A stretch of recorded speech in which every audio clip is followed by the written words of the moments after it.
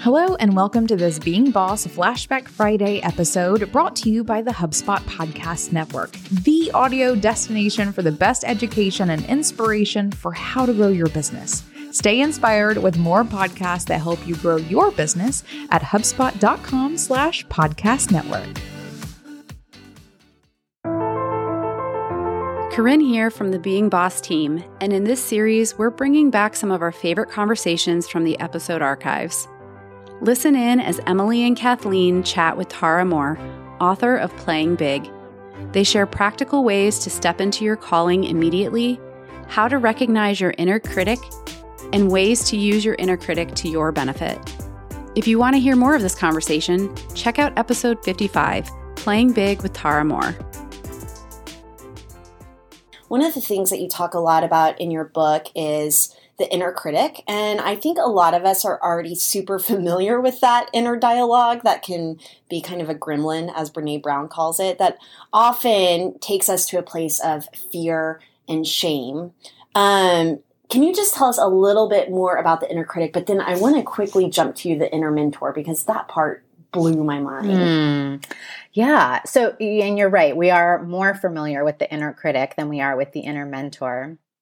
But we're familiar, but I think most of us are lacking what I think of as inner critic 101, like basic knowledge. And I always think back to my high school education where I was literally taught how to balance a check. And, then I went to get driving lessons, whatever. But like this very fundamental thing of what are these voices in our heads and how do we deal with them? We don't get 101 training on that. So we're familiar with it, but in a way, we're really not familiar with what it is and how to deal with it.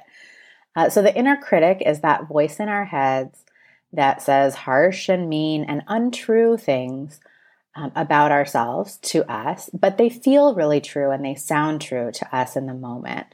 And I think anytime you hear a voice in your head that's saying to you, talking to you in a way that you wouldn't intend to talk to someone you really loved and wanted to support, you're hearing your inner critic. And what a lot of us don't know is that we're all hardwired to have an inner critic. So we don't have to go looking for like what happened in my childhood that made me feel self-doubting, or is this because that one professor? Those things can contribute and they can affect the particular form our inner critic takes, but everybody has got that voice of self-doubt. And the reason is that we've all also got an instinct to stay safe, to stay in our comfort zone, to never risk criticism or failure or harm. And that safety instinct that doesn't care how fulfilled we are or how happy we are, it just wants things to stay familiar and safe. That safety instinct is always trying to get us to live by its priorities and its rules. And so if you say, I think I want to launch that business, or I think I want to reach out to that person that I'd love to have as a client, or I think I want to share my work in a new medium or a new way, it's the safety instinct's like, if that could lead to any ouchy moments, let's not do it. But it can't just say that to you, because you would not be persuaded by that. And so instead, the safety instinct uses a more sophisticated strategy, and it puts on this costume and gets dressed up in this vehicle that's the inner critic. So instead of saying to you, let's just stay on the couch instead of launching that new business, like it'll be more safe to just watch more reality TV over here with our snacks. Instead of saying that, because you wouldn't, you'd be like, but I think it could be fun and lucrative and wonderful to start my own business. So instead of saying that, it says, you don't know what you're talking about. You're not an expert in that. You would need 10 more years of experience. You're not good at the money part, or whatever your particular inner critic lines are. And that's much more intimidating to us. So anytime we're on our playing big edges, we're going to hear from the inner critic. And it doesn't mean we're off track. It usually is an indication that we are taking an important step out of our current comfort zone. one of the things that I loved that you highlighted in the book was an actual conversation with your inner critic. So this is maybe two separate parts. And I feel kind of like a dork being like, I love that thing that you wrote, Tara, in your book that we're talking about. That's your inner critic right now, by the way. I'm like, obviously, go get the book and read it. But one of the things that I love that you do in it is you talk about kind of not just telling the inner critic to shut up, but in a way almost making friends with it and having more of a dialogue with it. So I wanted to share how this came up for me recently. And I have a very good established creative career. I'm totally living the dream. I have a podcast. I have a branding agency. But I recently had the dream of becoming a makeup artist. And my inner critic, and it's not a real dream, but I'm excited about it. And so my inner critic piped in and was like, what the hell are you thinking? Like a makeup artist? And so I took a cue from your book, and instead of just listening to that inner critic, I was like, let's have a dialogue. And one of the things that you mentioned is, what would it take to make that happen?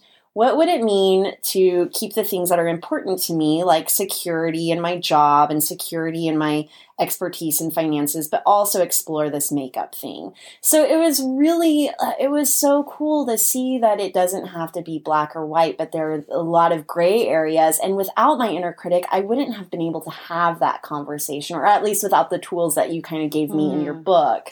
So I just wanted to share that as like a real life example of what that inner critic might look like and what that actual conversation might look like. Yeah, that's fabulous. Yeah. And I would say, I also have a chapter in the book on callings, and I really believe that we all get lots of callings over the course of a lifetime. We get many callings at the same time. And that sometimes our callings a calling isn't just a big epic, like this is what I'm going to do for the next 20 years, but it could be, I feel a calling to do this particular project or fix this little need, that I see in my community or at my school or, among this group of friends or whatever. And so I would say, that sense of I have this vision now about being a makeup artist and I feel really called to that, that would fit for me as a calling. That with our callings, we always want to pay attention to, and it sounds like this is just what you did, like what's the practical, no big deal way that I can start living that in some way right now, and not get caught up in how do I overhaul my life to do it in the most huge way I can imagine, because that can actually be a way that fear would love for us to think about it, because then it becomes right. Impossible, right? Versus if you're saying, okay, I feel calling to be a makeup artist. What can I do 2 or 3 hours a week right now that has me living that calling, not preparing to live it? Can I do free makeup things for my friends? Can I just go to this makeup, artist training, like really start living it? Lots of YouTube tutorials. Yes. I saw something on your blog about that. It has been like, and Sephora is getting a lot of my money. So that's also something else that I realized is that I can love makeup and it can be more of a hobby and I can play with experimenting with it on myself. But again, like none of that would have happened without, kind of hearing that calling, hearing my inner critic, having a fair dialogue with my inner critic, and then moving forward. Boss, I know you're on a mission to guide and influence and build. Having a mission is good for business, but you have to build your business to support your mission too. Whatever your mission is, HubSpot is here to help your business grow better with a CRM platform that grows with you. Its easy-to-use website builder helps you create, manage, and update your business's unique online presence so you can get your mission out to the world quickly and easily. Plus, with seamless plugins that help you track customer activity, you'll know what's clicking and who's not, all from your HubSpot dashboard. Get started and get going for good with HubSpot.